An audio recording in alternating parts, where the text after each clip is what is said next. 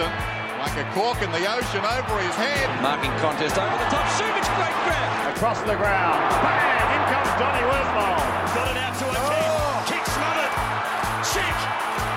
Hunter. Who would have thought the sequel would be just as good as the original? Kicks inside 50. McGovern.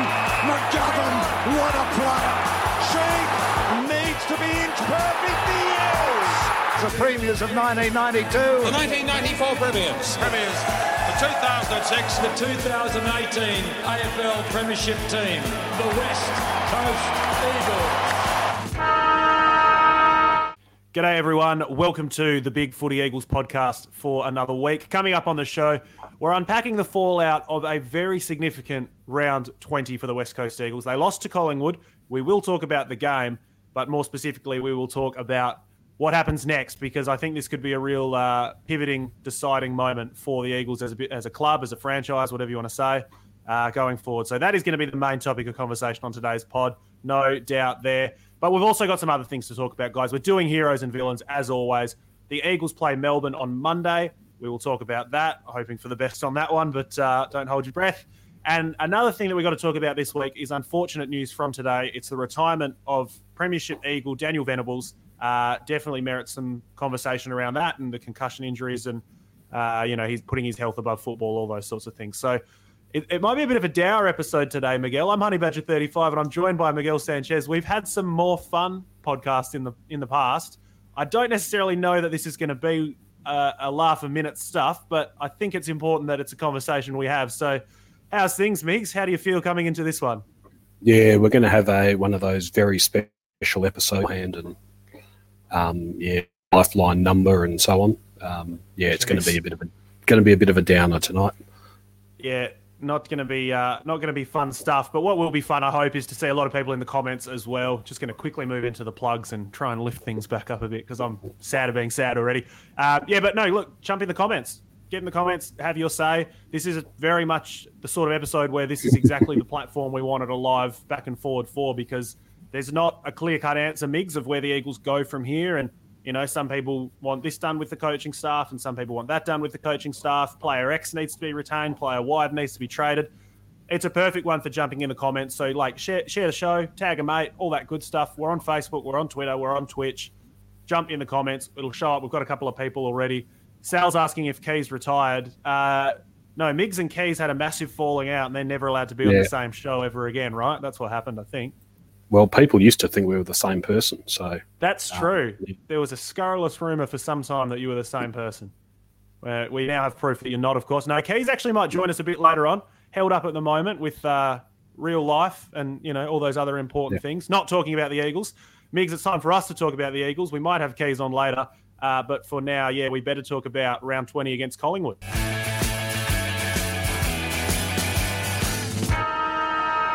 So the West Coast Eagles went to the MCG, Miguel. It was Shannon Hearn's 300th game, first time ever, champion of the club, premiership captain, against the side at the ground that they won the flag at, everything to play for. And it was 14-6-90, he plays 6-9-45, a flattering scoreline in the end, because at halftime, Migs, 10-1 to 1-5. Pretty much the worst game of Eagles footy that we could have dished up, given the occasion, given what's up for grabs in terms of finals, given where Collingwood are on the ladder. All in all, a really, really shitty Saturday at the office for the West Coast Eagles. Yeah, and, unacceptable performance. We've only just started. That's a bit harsh. Jeez, give us time to bring it round, Adam. Goodness me. Yeah, that was, we seem to have done a few of these where we've had, getting distracted by the comments. We seem to have had a few of those performances. We've had a couple of 90-point losses. We've had a couple of 10-goal losses, but that one, the Collingwood one, I don't know whether it was the weight of the previous ones or just the fact that we were playing 16th and we had a lot to play for and they didn't have much to play for and they'd sacked their coach and lost their captain and all of that. But I thought that was the worst performance we've seen this year and the worst performance we've seen for some time. We were just witches' hats, really. Looked like we challenged for we fought pretty hard for about 10 minutes, had a lot of inside 50s, couldn't find a way to goal, and then the team basically, too hard to a man, just rolled over and decided to allow Collingwood to run a training drill.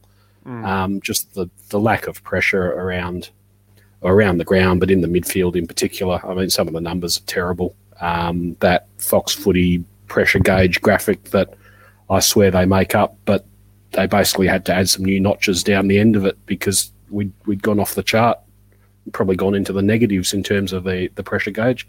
32 tackles for the... No, Keys isn't dead, Bombard is. Keys dead, says Bombard. No, Keys might even join us later on in the show. Keys more popular than I realised. This is doing nothing for my ego at all, because when you were off, people were worried about where you were. Keys has been off, people are worried that he's dead.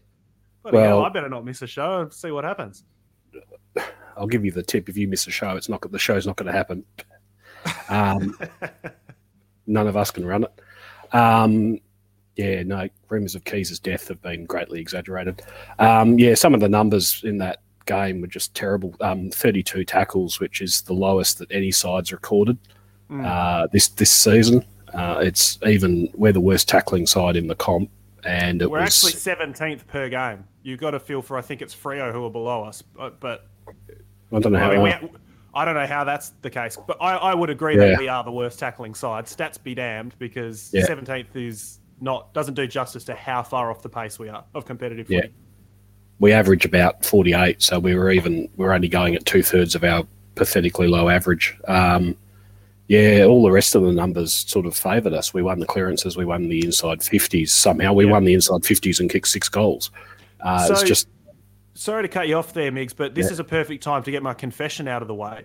This was the first game of West Coast Eagles football that I have not watched for, I genuinely think, over a decade. Every now and then on away games, I have work or whatever is on, and I try and avoid the score and come back later, watch a replay, something like that. I had a very busy Saturday. Without getting too much into the mud on all of that, I knew it was going to be hard to avoid the score, so I didn't bother taking extreme measures, turning my phone off or anything like that, which I'd normally do. At one point, I got a text. I opened my phone up, and somebody had sent me nothing in the text other than the vomiting emoji, the little emoji of the guy vomiting all over himself. And curiosity got the better of me. I thought, I bet that's about the football. And now my mind's racing. Is it an injury? Is it 3 goals in a row? Is it 6 goals in a row? Whatever, how bad is it? Yeah. I opened it up, 44-4. Now, I didn't get home and ready to watch a replay until, pretty late that night, and I was not settling in for it. This is what blew me away. When I saw the stats, and it's 44-4, all right, Collingwood have kicked accurately. That accounts for a 20-point margin, and we kicked 1-4, 1-5 at that time. Well, in fact, Jamie Cripps was just about to kick the goal. But we were ahead in the clearances. We were ahead in the inside 50s. And then you look at it and you go, 100 less disposals, somehow less tackles, but all of the other big ticket stats that you'd normally look immediately to, we were fine or very comfortable in. So I can't fathom how the wheels fell off in such a catastrophic way. It was the lack of any direction with the inside 50s and the lack of any pressure when we turned it over. Because, if we went inside 50 so often and didn't score, so that means they're getting it out a lot of the time. And, I don't think that's fair, Andrew. I think we've had some decent performances in the time we've been doing this, haven't we? We beat the Tigers since we've been doing the podcast. That was probably the best one. That was about when we started, wasn't it? Yeah, that was not a bad day for it. Yeah, so, it's not us. We're not taking any of the blame. Hopefully it's not us, no. It was lack of direction when we had the ball going inside 50. We were really inefficient, which wasn't like us at the start of the season, but it has become like us. The forward line's just not functioning and they're not getting great delivery. And then when Collingwood rebounded out, they were allowed to waltz through the corridor, basically. There was no pressure on them. No tackles, no running, no effort. I mean, you've probably seen the footage that Fox Footy dragged up of Yo not chasing and doing the handoff. It's a bit hard. Yeah, it's a bit harsh on him because I think probably everyone would have been guilty of that at some stage. They were allowed to do what they liked, and you didn't watch the whole game. I didn't watch the second half, and I think that's the first time I've walked out of a game.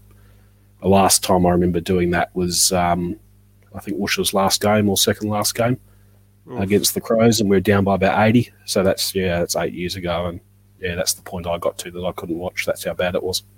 Yeah, I couldn't find, because even if I've found out that we've lost a game or something like that, like I'll always dredge up a replay and find the time for it just to figure out what went on. But it just was not. I'm not wasting my time on it. It sounds like they didn't waste their time with it either. So no. I mean, Shannon Hurn, we can talk for hours about how great he is and how much we love him. We have done over the last couple of shows, but I feel really bad for him. The one saving grace, I think, is that he genuinely does not give a shit about milestones. So it was probably just a bad loss, same as it would have been 6 weeks ago or 6 weeks from now, sort of thing. But just your captain, your ex-captain and a club champion, first 300 gamer, and you turn that shit in for him. I've got no idea. So, Miggs, we might as well, I think, move it on from the Collingwood game specifically and talk about that classic, where are the Eagles at, where to next, that whole discussion. Look, as I hinted on, coaching and strategy has been a massive talking point on the Eagles board this week, rightly so. I saw a stat this morning that said if the Eagles make the finals, they'll be the first club ever to have 2 90-point defeats in a season and still make the finals. And I think they said something like the 17th ever to have 4 or more 45-point defeats and still make the finals. So it's historic stuff. The fact that we're in speaks volumes to how bad or inefficient the chasing pack has been, how wasteful some of these teams in 9th have been. We might still make the finals. We probably, I mean, if you're a betting man, you probably have to say not at this point looking at our run in, but we'll wait and see on that. If we make the finals though, Miggs, nobody's under any illusions that this is a team challenging. This is not a team on the up. No. It feels very similar to 2017 when we were talking about moving on your Pritters and your Mitchell, Petrie, and all these sorts of guys were starting to come to the end on a wind down. We had the resurgence in 2018. A lot would have to change for me to feel confident that that's going to happen in 2022. So, I mean, it's a broad topic. You can tackle it however you like. What now for the West Coast Eagles? Yeah, well, looking at that run ahead that you mentioned, we've got Melbourne coming up. Difficult to see us beating Melbourne, who are rampant at the moment. Yep. Geez, Kim, save some words for everyone else. No, Kim here's got a good point. One theory to put is the boys, since winning a grand final, their motivation has switched from winning games to the enthusiasm of the crowd. Hence why for home games, we tend to mostly get up for them because they thrive on the crowd, but when they're away, they don't have that. Maybe they don't have the motivation, saying is what Kim's sort of getting at there. I think the lack of hunger after the grand final has been a recurring theme from a lot of people as far back as 2019. Yeah, and we've said, I think, through, was it most of last year or the year before, that the guys that were showing the real intent were the guys were Nat Nui, Shepherd, Gaff, that didn't win a flag. Alan. And at the moment, Alan, Kelly maybe, but at the moment, apart from Nat Nui, none of them are really showing anything. So, yeah, it's a pretty sad state of affairs down there at the moment, and it's getting into, entire football department review territory, really. I know we're sitting in 7th, but we're very flattered by the fact that we're sitting in 7th. And as you said, it's that basically after the top 6, the competition's looking very ordinary this year, and it's a really good ad to just chop the finals down to a top 6 because no one else in that chasing pack. Let's expand it to 10, Miggs. Let's get the wild card round going. Get more of us in the finals. Jesus. It's almost an ad for just creating different leagues and full on divisions, relegation. Yeah, the top 6 can play amongst themselves, and the rest of us will play amongst ourselves, and it might be a bit more even. There's not a lot to look forward to the next 3 weeks. I mean, of those 3 games, depending on where the Brisbane game is played, couldn't see us winning more than the Derby, and even the Derby is looking. Really suspect at the moment because Freo are in better form than us. So, I don't know, not a lot to look forward to. And then you have to start looking at 2022 and where we go there. And I think the conclusion that most people have reached, and hopefully the coaching staff have reached it, is that the game plan needs to be overhauled, basically. The kick mark game style only works in certain conditions, and teams seem to have figured it out. So, I mean, game plan / coaching, let's start there. That's obviously the biggest lever that can be pulled. You can't gut the squad and change it in one off-season, so you can make drastic coaching changes if you want. I didn't do 3-word reviews for the, I didn't go through and read them out. In fact, I might pull some up and read them out in just a moment. But one of them said get Clarko in. So that's the obvious theme that we've been talking about on the board is replacement coaches. Obviously, Alistair Clarkson's situation's pretty dicey over there at Hawthorn at the moment. But I mean, for me, I've often been accused of being. Oh, you go. Did you miss the news that he actually is standing down? He's not coaching next year. No, obviously, yeah, that's on the card. This is why they've said, get him in. He's free, he's available. Yeah. Soft cap, notwithstanding the fact that he'd have to uproot his whole family and move over to Perth for a job he could get anywhere, notwithstanding. Anyway, the fact that we'd have to pay out a coach that's got 3 years to run on a contract. Yeah, during COVID times while Nizzy's emailing us for money every week. I'm a big Simo fan. I can really see that happening. I've always been a big Simo fan. I like the game style. Even when people were finding it boring, I found it really... suffocating, I suppose, like imposing at its best, but that's at its best. And it was, and I stand by the fact that it was, but it doesn't look the same, whether it's been worked out, whether it's being executed badly, probably a combination of both. There's no danger to it. Change of rules might be part of it as well. Yeah. But for me, you look at our best footy in 2018, even 2019 when we were playing some good footy, you'd hold the ball for a few minutes, but it was really making teams work. It wasn't a slow switch. It was really making them cover every blade of grass. And then you go, and inevitably it ends up on somebody's chest uncontested. Whereas this is switch, kick it down the line. We don't get that payoff at the end of it anymore. So the game style needs to change. I think Simo deserves, well, for a start, before you even get into the contract and the payout, I think he deserves another year to try it. You can't change anything wholesale in the middle of a season. You can tinker around the edges, but you can't change anything, especially not in round 21. Yeah, exactly right. So do I want to see changes in the next 3 weeks? Absolutely. The changes we see in the next 3 weeks are not the end product to me. Now, he gets an off season. You can get the players in. You can sit down with your team, change everything up, change anything up that you want. More focus on the ground ball is an obvious one. More contested, more tackling. All of that is a very obvious and easy thing to say from the cheap seats. But give him an off season to do it. Let's see if we can start seeing some, signs of it. And it doesn't have to be straight back into the grand final contention, because for me now, I'm not worried about next year. I'm worried about, are we about to fall into a giant hole, basically? So, I mean, for you, I presume you're in the camp of keeping Simo just because we keep coming back to the contract as much as anything. What are the key indicators you want to see from what makes a successful off-season / 2022 for you at this point?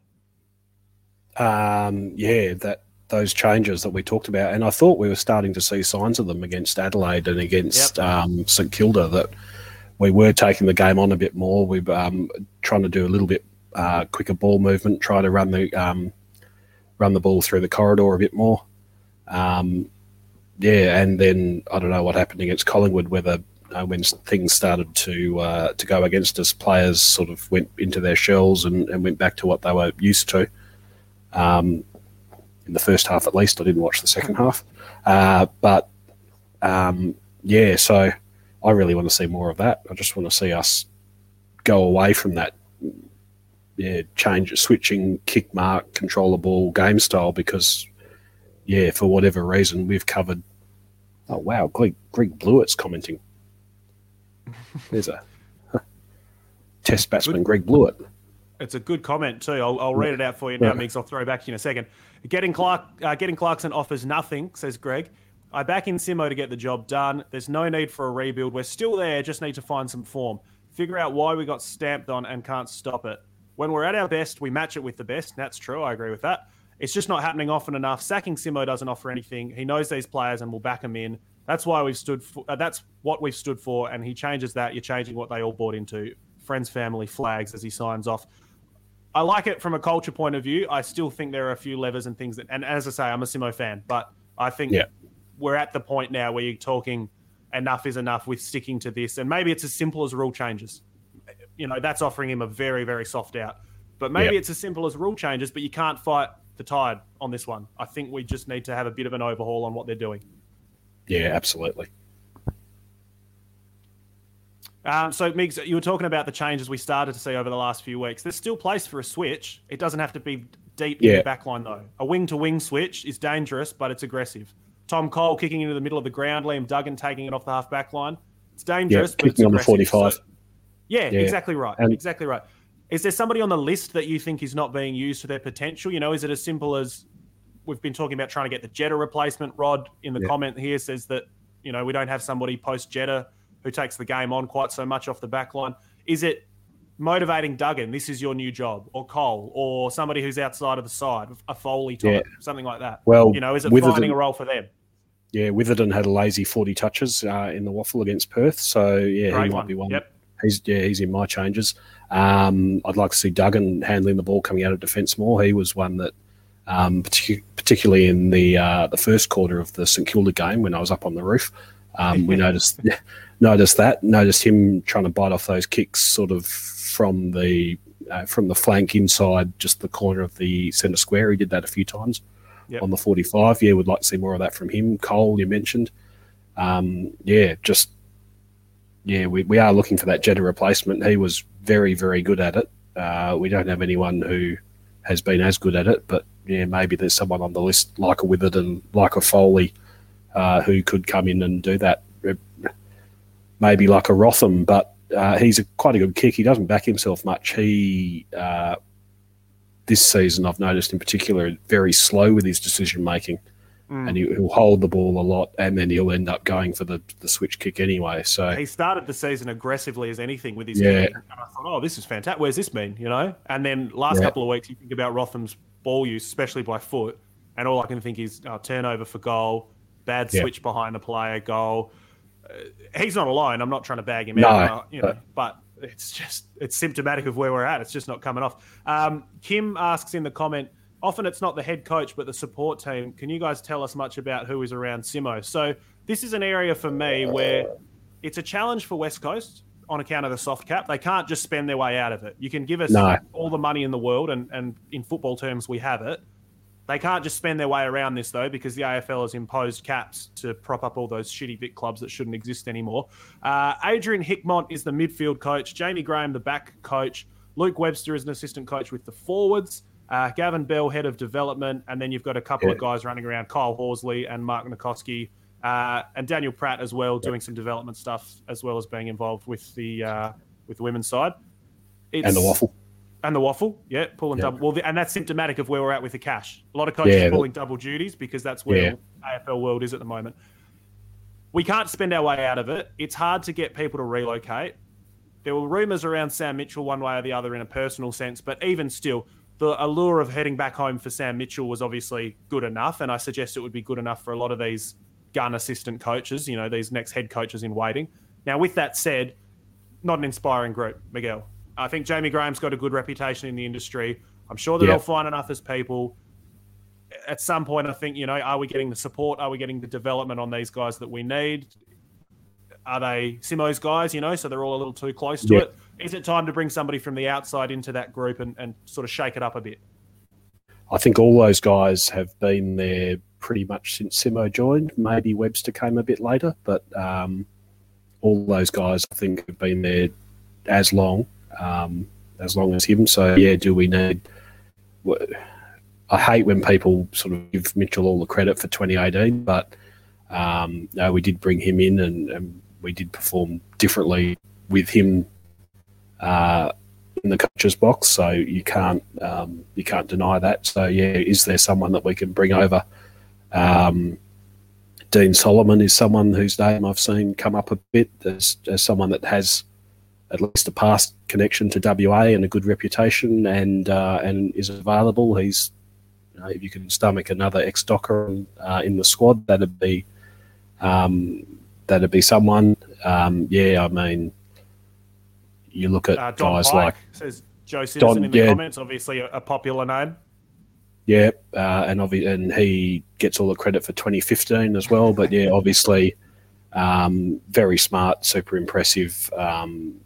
Don't know how much he had to do with Adelaide's implosion after their 2017 grand final, but certainly someone who is getting some of the credit as well for Sydney's really surprising year this year. So, he's obviously he'd be very highly regarded.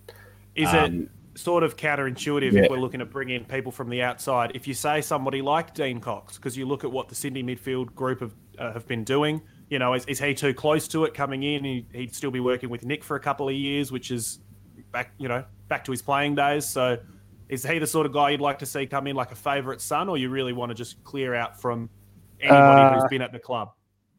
I'd just like to get the best candidate, and I'm not too interested in what their background is. I mean, I mentioned Solomon because of the difficulties in getting someone to come west, and he would be one who might have a link here to do it. Because otherwise, if you're looking at getting like Lenny Hayes, he hasn't done great things with GWS's midfield, I've got to say, but he's one that certainly admired him in his playing days and admired his footy brain, and he's someone that I thought when he first retired would be great to get across. But he's a New South Welshman who played his whole career in Victoria. How do you get him to come to Western Australia? That's the problem with a lot of these guys. A guy like Vossi, I know he's in a pretty good spot at the moment. Although Port maybe not as close to a flag as they might appear on a ladder position. We got him to commit to coming across once. Is that can you get that conversation going again, kind of thing? There's some guys. It's the other thing is it's very easy to ascribe success or failure to. Well, this was the head coach. This was the assistant coaches doing. It's all a very complex puzzle. Everybody does their part. Everybody has a piece. But for me, I mean, I know people. I always ridicule the Don Pike 2015, Sam Mitchell 2018 thing. I think it's a cop-out. I think it's a bit simple. You cannot deny, though, our midfield looked a lot better, and the mix was the same, if not worse, from a talent perspective. So, one of those things. For me, changing the support staff, now how that comes about and who the candidates are, it's really tough, and especially from outside the industry, you don't know who's pulling what lever and who's actually controlling what at various clubs, but there's a couple of guys, ex-players in particular, that look like they're doing well in their roles. Another thing that's come up here, we've had some chat about trades and moving people around. Sorry, I'm trying to find the comment here. Here we go. Coming in from Joe, says, would you trade out Gaff and Brander to get more picks and young high-end talent onto our list, and really trying to pour some picks into the draft, like really go to the draft with a big hand? For me, the answer on both of those guys are no, for different reasons. I think you want more talent than not, and Gaff at his best is better than any replacement level winger. We're not going to get a winger that's as good as Gaff in the draft, not anytime soon. And Brander, you're simply not getting return on investment. If somebody offered a first round pick, I would do it. They're not going to. They're not going to offer a second. I don't see the point in trading him for a third. I'd rather stick fat with him and hope that he turns a corner, and maybe he never will. There's been plenty of skillful looking footballers that can't find the footy or don't like the rough stuff or whatever his issue is at the moment that's keeping him out. But the upside is better than a third round pick, and I don't know that the upside of a third round pick is all that much at the moment. We'll wait and see. But I mean, I'm not a big draft follower, so I don't know. Maybe it's one of those super drafts, and who's to say? But it's always a super draft. Yeah, exactly. Yeah. Moving away from those guys specifically, if you'd like, but more than happy to hear your thoughts on those two guys as well. From a list management perspective, is it time to move on some of the old brigade? Is there somebody that you think should be on the trade table? There's been a lot of chat about giving Allen the reins over the forward line now and really leaning into that. Where do you fall on the list management decisions that need to be made in this off-season? Yeah, I've been pretty vocal on the board about not liking the idea of the trade table. I think teams that have sort of shopped players around, the history with it is that they don't win out of it. As soon as a few reasons for that. As soon as you start shopping players, you put their value down. So if you said Brander, we'd be pretty much selling low anyway. Even if he came to the club and said, I want to trade to Geelong, we'd be selling him at basically the bottom of the market, having 60 or something like that, Yeah, I mean, if we traded him 2 years ago when he was still a bit of an unknown quantity, we'd get more than whatever we'd get now. Gaff, if he'd signed a deal back in 2018, I think we would have only got about pick 20 for him, and I don't know that we beat that now. But the teams that have shopped players haven't done well out of it. You just have to look at Collingwood last year that pushed Treloar out the door, and albeit they smashed us and made us look bad, but they're not having a great season and have just sacked their coach. So, yeah, I'm not a fan of that. I don't think it works in AFL. as good as it is to see players fly all over the place, the NBA and the NFL and whatever. I don't think the AFL system, I don't think it works there. Players, if Gaff did want to go home, if he hung around because he thought he missed out on the 2018 flag and he thought he was a chance of getting another one. If that's not the case, if he decides that's not the case because we're heading down, then maybe he comes to the club and says, I would like a trade. And then we look at getting the best we can for him turning that into packaging with a second round pick and maybe get a second pick. Get another first out of it or something. Yeah. What about moving away from trades? What about guys like Kennedy, guys like Hearn? There's been a little bit, Nick Nat's looking in the prime of his career at the moment. It's unbelievable. But you're looking at the guys at the top end of the age bracket. Even Shuey with his injury troubles starting to creep in a bit. Him perhaps less so than the other two, but those guys keep getting brought up as potential retirements or sort of give them a nudge and say, hey guys, let's move you on and turn the forward line over to Allen, turn the back line over to Edwards and Rotham or whoever else you like. What do you reckon about that? It's a really difficult one, isn't it? Because both of them are probably in our top 5, 6, 7 players this year. Kennedy's missed the odd game here and there for management or tight calf or something. He's been fairly robust still, and he's leading our goal kicking, which I think at the start of the year we all said Darling was a Monty for the goal kicking because Kennedy had missed games and so on. So, Kennedy at his age to be leading the goal kicking and Hearn is still leading the defence. So it feels a little bit like we can't do without him, but also we are going to need to start turning the list over and we are going to need to stagger those retirements. So we probably do need, unfortunately, at least one of them to hang up the boots this year, but it's sounding like neither of them want to. So it'll be a very difficult situation, and I don't think the club will make a difficult decision. I think they'll allow them both to play on. Agree. And then that enters back into the conversation. Ruthlessness versus culture versus all of that. Look, I guess we could talk about this for genuinely hours because it's an endless topic and it's, everybody's got their opinion on where to next. Succinctly, I guess if you could sort of formulate where you're at. So for me, I guess it would be, you trust Simo, give Simo a full off season. Very happy for a refresh of the support staff around him. The delisting, I don't think there's a lot of trade candidates. The delistings, I think, are your guys like Hutchings, like Archie, like Vardy, which aren't inspiring names as such. It's not as ruthless as can be, but it's culling that reliance on those guys and meaning a game where we might pick Vardy, well, we're now picking Williams, or a game where we might pick Archie, we're now picking O'Neill or True or West or somebody. It's sort of just moving that brigade on that middle of the tier. Doesn't really do anything for anybody range. So I think it's delisting the solid C players, which isn't inspiring, but it is what it is. Support Simo, and part of that is refreshing the group around him. I think those are the big things. And game style. Change. It needs to change. Yeah, well, that's number one for me. Yeah, exactly. Yeah. You give Simo the benefit of the doubt and give him the off season, but there needs to be a complete overhaul. Yeah, we can't continue to just tinker around the edges with the list and with the game style and expect that we're going to have everything suddenly come together in 2022. It's just not going to happen.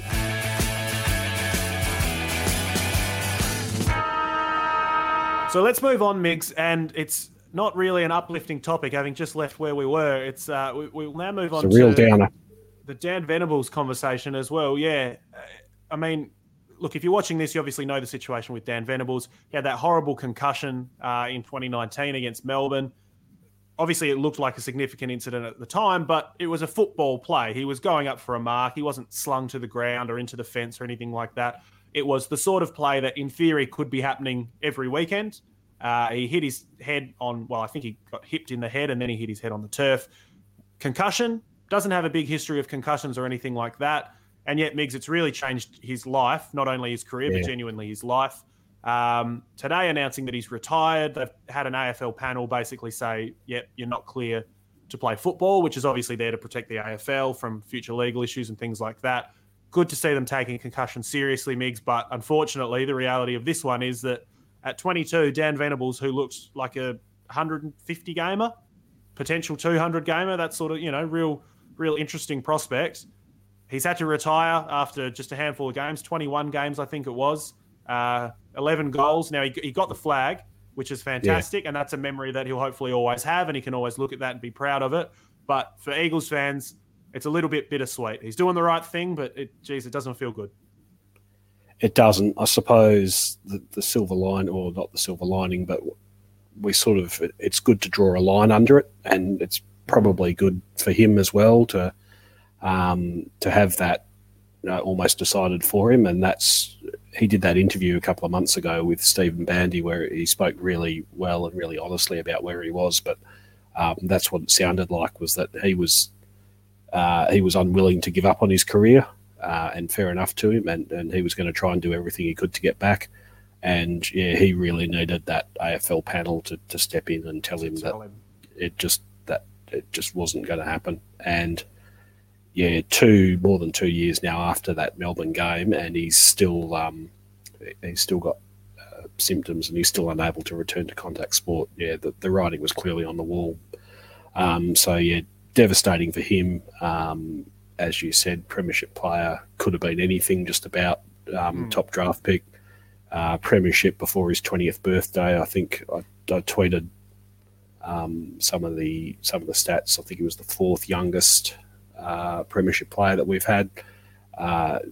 Second, he and Liam Ryan were the only guys to win premierships in their first 15 games. So he could have, as he said in his retirement speech to the players, and that was a real tearjerker as well. But as he said, he wanted to be 200 game player and have a couple more premierships, and that would have been great. And you wouldn't have necessarily ruled that out, but devastating for him. But he's got, he's a 20. What is he? 22 or 23 or something? He's got 70 or 80 years left to worry about. So. And that's what it is. It's not, it's a real shame. And as an Eagles fan wanting success for the team, if you're going to play it on a bit of a selfish angle, disappointing to see a very young, talented player have his career ended. For him personally, awful, just devastating. And it wasn't, he didn't do anything wrong. He was contesting the footy hard. He was playing footy the way you'd want a young kid to go after it. Smaller guy in the scheme of things, just going up for a contested mark in a big pack. Like, this is what made him such a promising guy. But look, ultimately, it's not really about football, because he wants to have kids and have a family and live his life, and all of this sort of stuff that's much bigger than football, and he'll get a lot more out of. But very, very disappointing for Venas, and it was a tough one to hear in the end, I think. But as you say, probably for the best that somebody else almost took the decision out of his hands. Yeah, absolutely, and hope to see him still around the place, and. Whether he wants to stay involved in footy and the club gives him a job, or whether he wants to go off and do something else. All the best to him, whatever he does.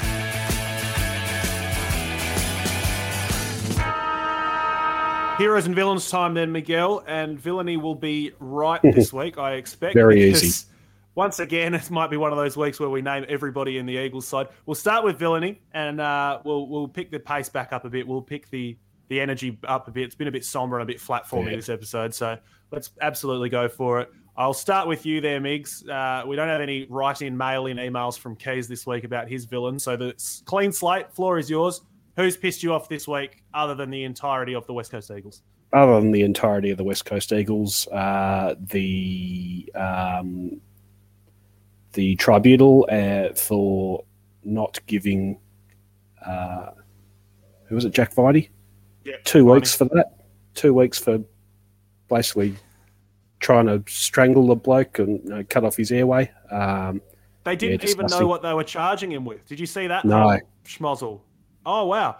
So I might be doing it injustice, but by making it up as I go along, that's doing it perfect justice in a way. They charged him with something like serious misconduct. That was the official wording of the judge. And then Viney accepted that. He pled guilty to it. And then later on, they spelled out what they meant, that he was pressing down on the guy's neck and throat. And then he said, well, no, Yeah. I'm not guilty of that. And they said, yeah, but you've already pled guilty to it. And he said, no, I thought the serious misconduct was about pressing his jaw and making contact to his face. So then they had to break the tribunal for about 10, 15 minutes to come back and decide what they were actually charging him with and then proceed from there. So, no, shit show. Tribunal, again. So he's got 2 weeks, and that presumably doesn't include a discount for an early guilty plea if he's withdrawn his early guilty plea. So, that's disgraceful. And we've seen the effect of hits to the head, and we saw Buddy get off for a rampant swinging elbow, and look, even Shuey got off for one that was a bit more accidental. But we've just seen a 23-year-old guy retire from a head knock, and the AFL makes this big deal about protecting the head, and they let shit like that get off with basically a slap on the wrist. So, there's been a series of really poor decisions by the MRP and the tribunal this year, and that one adds to it. I did very little preparation for tonight, so I don't have any other nominations other than there were 5 guys in the team that didn't lay a tackle, so all of them. They get double villainy squared. Except Nick Nat might have been one of them, so I'll give him a pass because he does everything else. Free pass for life for Nick Nat anyway on this pod. The ref in the Matildas game is a villain candidate in my mind. Yeah. What are we doing here, guys? What? Shocking. Absolutely shocking. So that was a bit more of an Olympic-themed one. I haven't really been following the Olympics that much this week. It's not been a big week for me on the Olympics, but that one was devastating.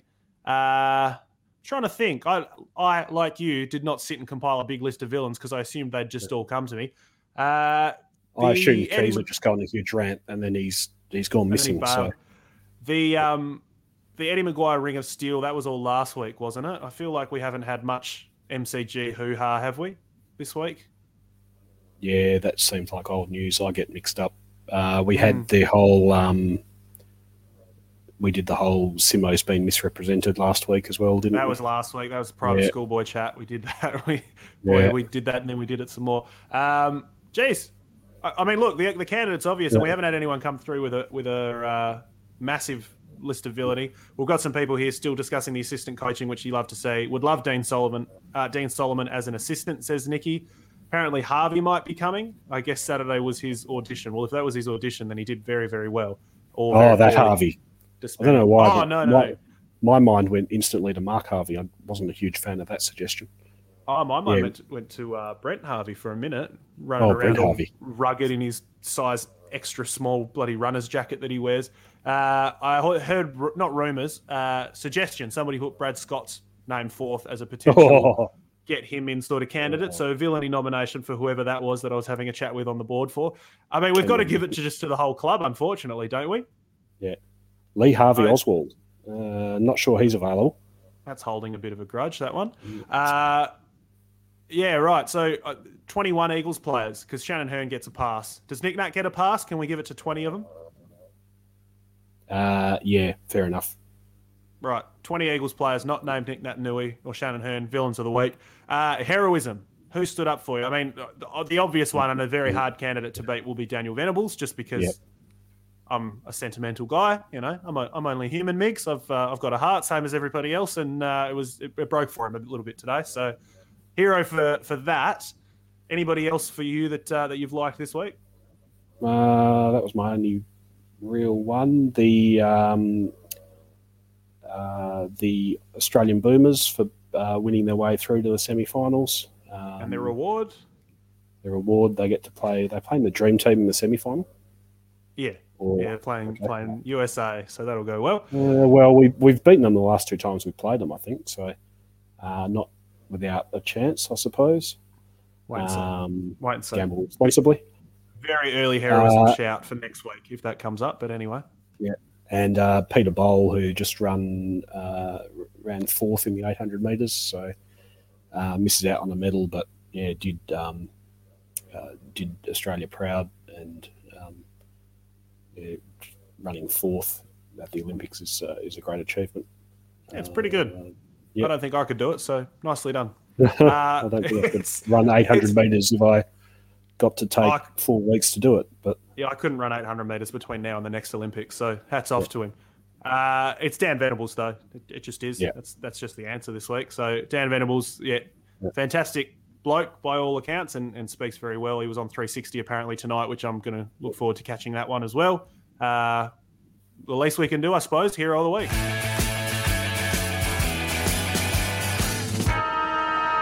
All right, moving things along. It is round 21. The West Coast Eagles play Melbourne. We normally do these on a Thursday mix, so we've normally got teams. As we're doing it a little bit early this week, what we instead have is an injury list, which I will get through now. Archie, 4 weeks with the hand. Tom Barrass, 1 week with a hammy, so hopefully back for the Derby for him. Jared Cameron is TBC with the ankle. Potentially another guy to have a look at in the off-season there, but we'll talk on that at a later date. Luke Edwards is a test with the hammy. Jermaine Jones, 1 to 2 with the ankle. Liam Ryan, 1 week with the hammy. Shuey is a test with a calf. I feel like we've been down this path 600 times already this year, so don't rush him back for the love of God. And Bailey Williams, 1 week with the ankle. The injury list looks okay. Not ideal for this week, perhaps, but in theory, we should have almost a full list to pick from come round 22, come our late season finals charge that ends with a miraculous premiership. So that's all looking good. Ins and outs. You could cut 20 of them. We've just named 20 of them villains of the week. Is there anyone in particular that you think you'd change from an ins and outs point of view this week? I've had a few goes at the changes. It's a shame Barrass isn't coming back in. It's a shame Ryan. I would have been surprised if Ryan came back in this week. I really, like you, don't want to see Shuey come back in. He's missed... He had 3 or 4 injury layoffs already this season. Just give him absolutely as long as he needs, and then give him another week after that. 100%. So don't rush him back in.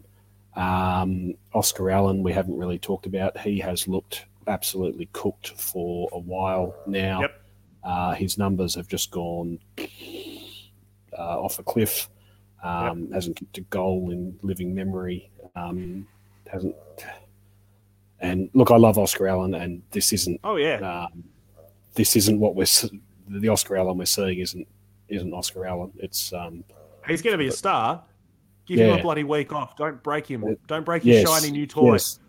He's going to be a star if we don't run him into the ground in 2021, trying to hang on to 7th place, for crying out loud. Coach 5 goals. Anyway, whole Eagles team as villain. We're getting some agreement for that in the comments, which is good, and the coach as well. So it's good to say. So look, I'd be giving Allen a rest this week, and I think that means Vardy has to come in just because there's no other option. He's been in good form in the waffle, at least. Bailey Williams, unfortunately injured. I would like, all else being equal, I'd like to see Williams getting games over Vardy, just for the purpose of pumping games into Williams. But, if he's injured, that's not possible. So, bring Vardy in. 2 of my ultra villains were Rotham and Cole. They didn't lay a tackle. I think as defenders, they're probably obligated to lay tackles. Rotham we talked about as well with his lack of confidence and ball movement. So, Witherden and also Foley being in great form in the waffle. Bring them in. And honestly, their form aside, those are the sorts of guys, because Foley really impressed me. The Richmond game he turned it over a lot. This is the thing that I felt people were glossing over at the time. He was turning it over a lot, but he was turning it over, kicking it from the back flank, hemmed into the boundary, into the centre circle. And it's the sort of kick where, all right, you're going to miss it, and it's going to go straight over your head for a goal. But when you hit it, it opens up everything. And he hit it as many times as he missed. So Foley in and Witherden, I mean, if not now, when? Because we brought him in for this exact sort of ball use that we're talking about. Bring both of them in. And Brander, who we've been talking about, has been in good form. Redden, at least a half I watched, seemed to be playing on a wing. That's not his game, really. He's a sort of a down and dirty, do the tough stuff in the middle guy. Put him back in the middle.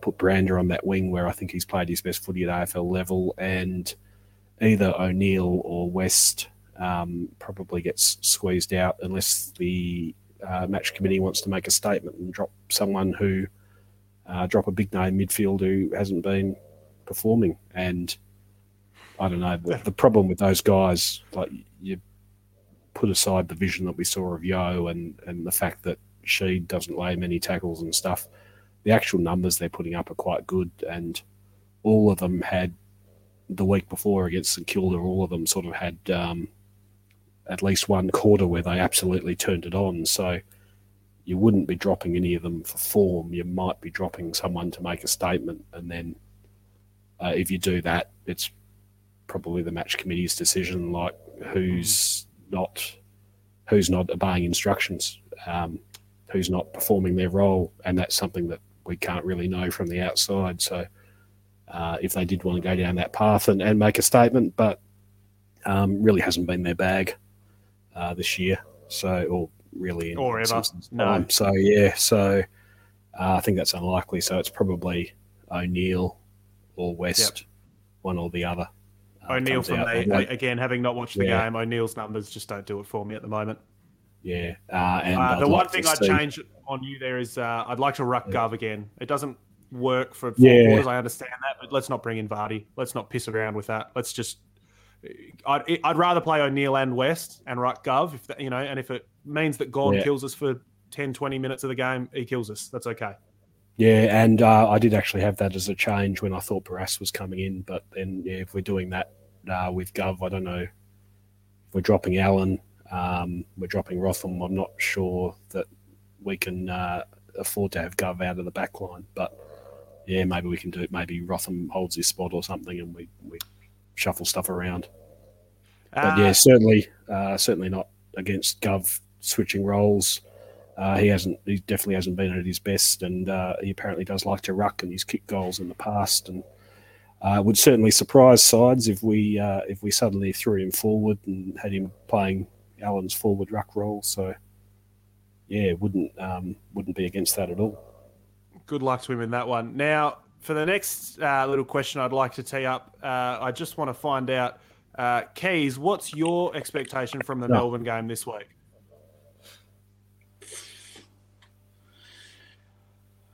Fuck, who knows? just turn up, like, fucking play. So expectations are at all-time lows in terms of what we've been dishing up of late and last week in particular. So, yeah, I'd be happy if they just ran out on the field. At least because I didn't do that last week, obviously. Yeah. Taking COVID, social distancing to ridiculous extremes. You can't be too safe. Yeah. No. Well, let's have a look then. We'll break it down, Eagles versus Demons, in some of these stats. You look at the high rankings for the West Coast Eagles, second in kicks, first in marks, third in hit-outs. Beyond that, it's not really pretty stuff. The numbers that look like they should be good, like, hey, teams don't rebound 50 that well against us, because we don't go inside 50 that often. They don't get a lot of chances. The low rankings for us, disposals 12th, handballs 15th, tackles second from the bottom, God help Fremantle. Clangers 17th now. Sorry, I've misspoke. That's actually a good stat. You want to be nice and low on that stat. But anyway, my point is, here are the three stats that they've listed as lows for the Demons. 16th in opponent tackles per game, 14th in least opponent clangers, 15th in least opponent rebound 50s. Beyond that, Miggs, Keys, you're looking here, top 5 in disposals, top 5 in scoring, the number 1 tackling team in football, that'll be fun, the number 1 hit-out team in football, second in inside 50s. All of this, and they're second in clangers. Now, that underpins what we're talking about. Roll the dice. Have a go. The Demons are turning it over as much as nearly anybody in football, but they're scoring, they're winning games, getting in inside 50 a lot. It's going to be two opposing styles, as we've seen. So, yeah, I mean, Keys just wants us to run out. It seems like he'll be happy with that. Miggs, do you think there's scope for the Eagles to win this game? And if so, what is the avenue? Oh, God. It's hard to see us winning this game, isn't it? Depends, I suppose. It's the problem all season. We haven't known which Eagles side is going to turn up. So, yeah, I mean, if the Eagles side that beat Port turns up, the Eagles side that beat Richmond when they were flying turns up, then maybe. But, yeah, the 6 weeks we've had, it's very difficult to see how we win that game.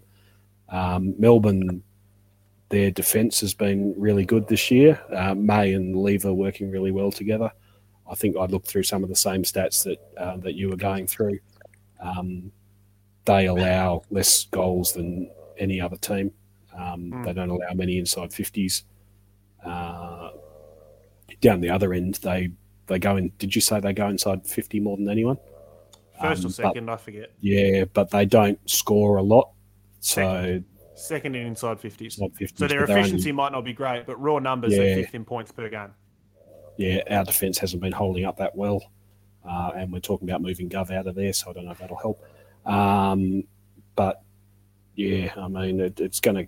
The Nat Nui Gorn battle is going to be critical, but also the midfield around them. Losing Viney will be a little bit of a spanner in the works for them, but he hasn't been really one of their prime movers. He's sort of been a bit part player. It's Oliver, it's Petraka that you really need to worry about. Lowers their dickhead quota a little bit. Slightly, but geez, unassailable lead in that category. Yeah, I think Clayton Oliver makes up for Viney on his own. It's going to be a bad week for me. I really, really hate Melbourne. I'm going to be absolutely filthy on Monday night. Yeah, just the fact that it's a Monday night game as well. Fuck, they suck. Yeah. All right. And waiting around for the Monday night games too. So no good. And it'll probably piss down with rain. So yeah, mate, it'll probably get cancelled at this rate. But anyway, we'll wait and see. Hopefully they can run out. Keys, look, aside from effort, aside from actually having a crack across the team, are there any individuals this weekend that you're looking at? Is it senior players? Is it younger guys? Like, who are you looking at to go? I really hope they nail this week. I really want the senior players to stand up. Okay. They haven't been doing it. You can excuse the younger guys a little bit because they sort of follow the example. The leaders haven't been setting the example. So Darling, McGovern, Yo,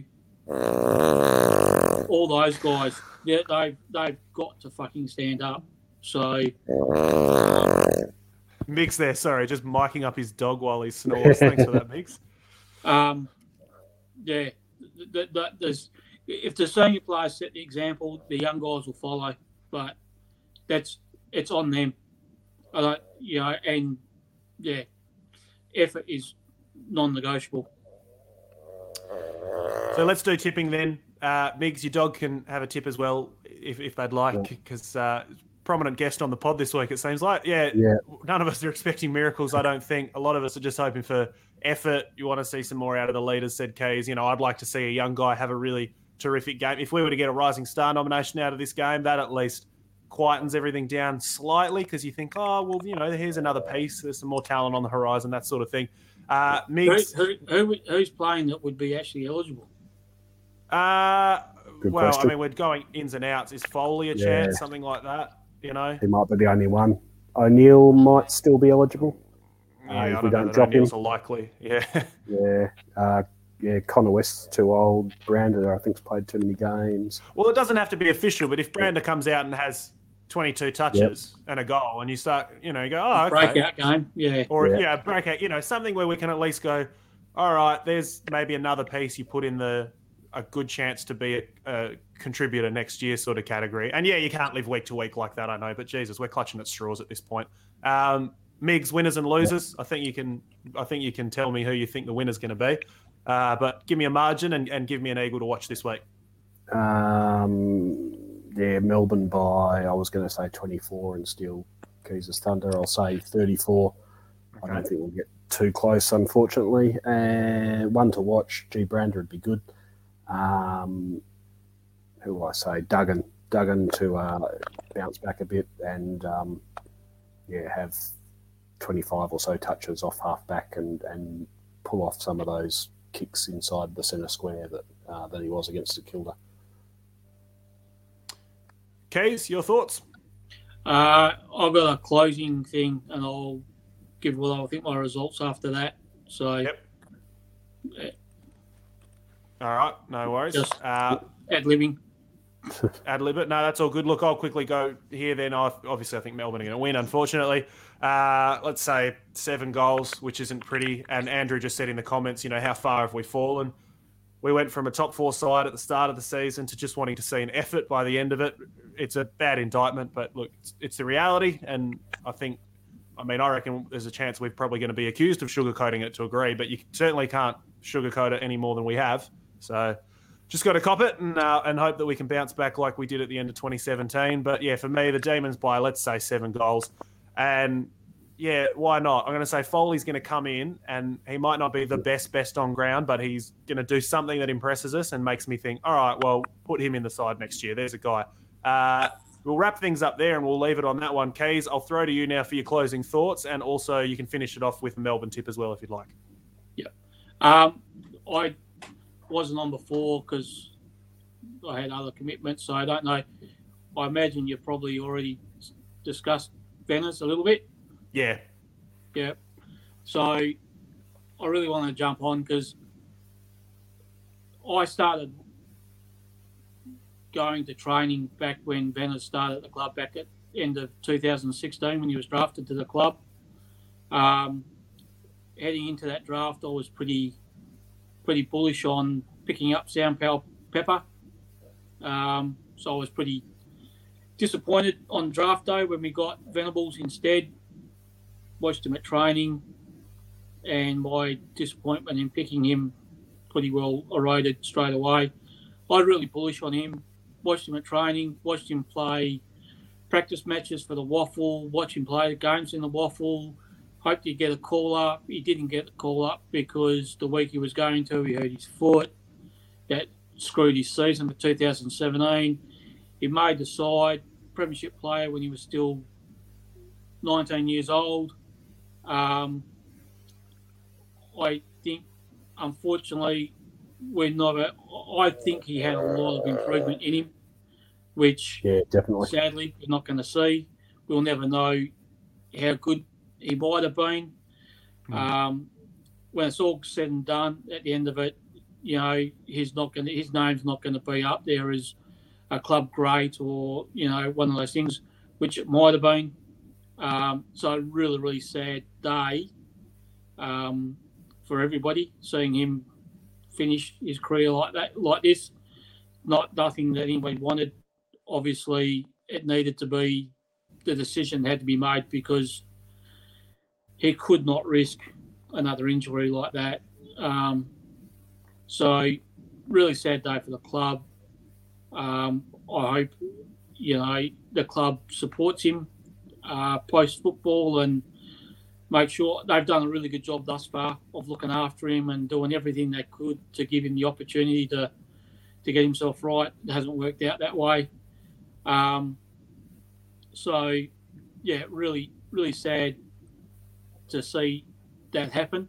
Now, I watched the video. I'm sure most of the people who watch this are footy tragics like us and will have seen his address to the players today on social media. If you haven't seen it, dig it out, find it.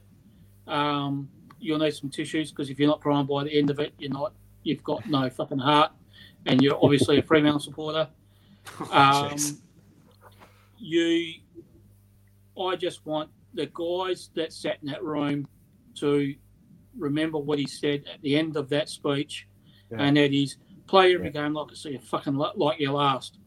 And I want to see the players on Monday take heed of those words and play like that. They disrespected Shannon Hearn last week, and they didn't give him the 300th game that he deserved. Now they can turn around and they can look at Venables, his premiership teammate for a lot of them, look him in the eye and say, we're going to give the effort that you've done over the last 2 years to try and get your career back and fight all the odds that he's fought, and go out there on Monday night and play like you fucking mean it, and come off that ground knowing that you gave everything you could, the same as he did, and give him the send-off.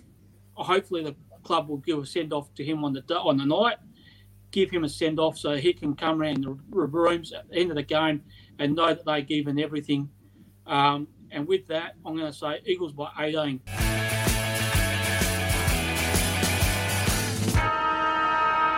Beautiful stuff, Keys. I reckon we leave it there because there's no topping that. That's fantastic stuff. Good sentiment. Very well said.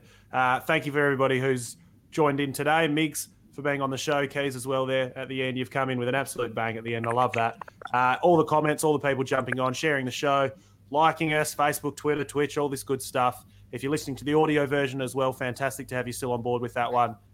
Get involved with the show. Get in touch. Ask us a question. Have your say.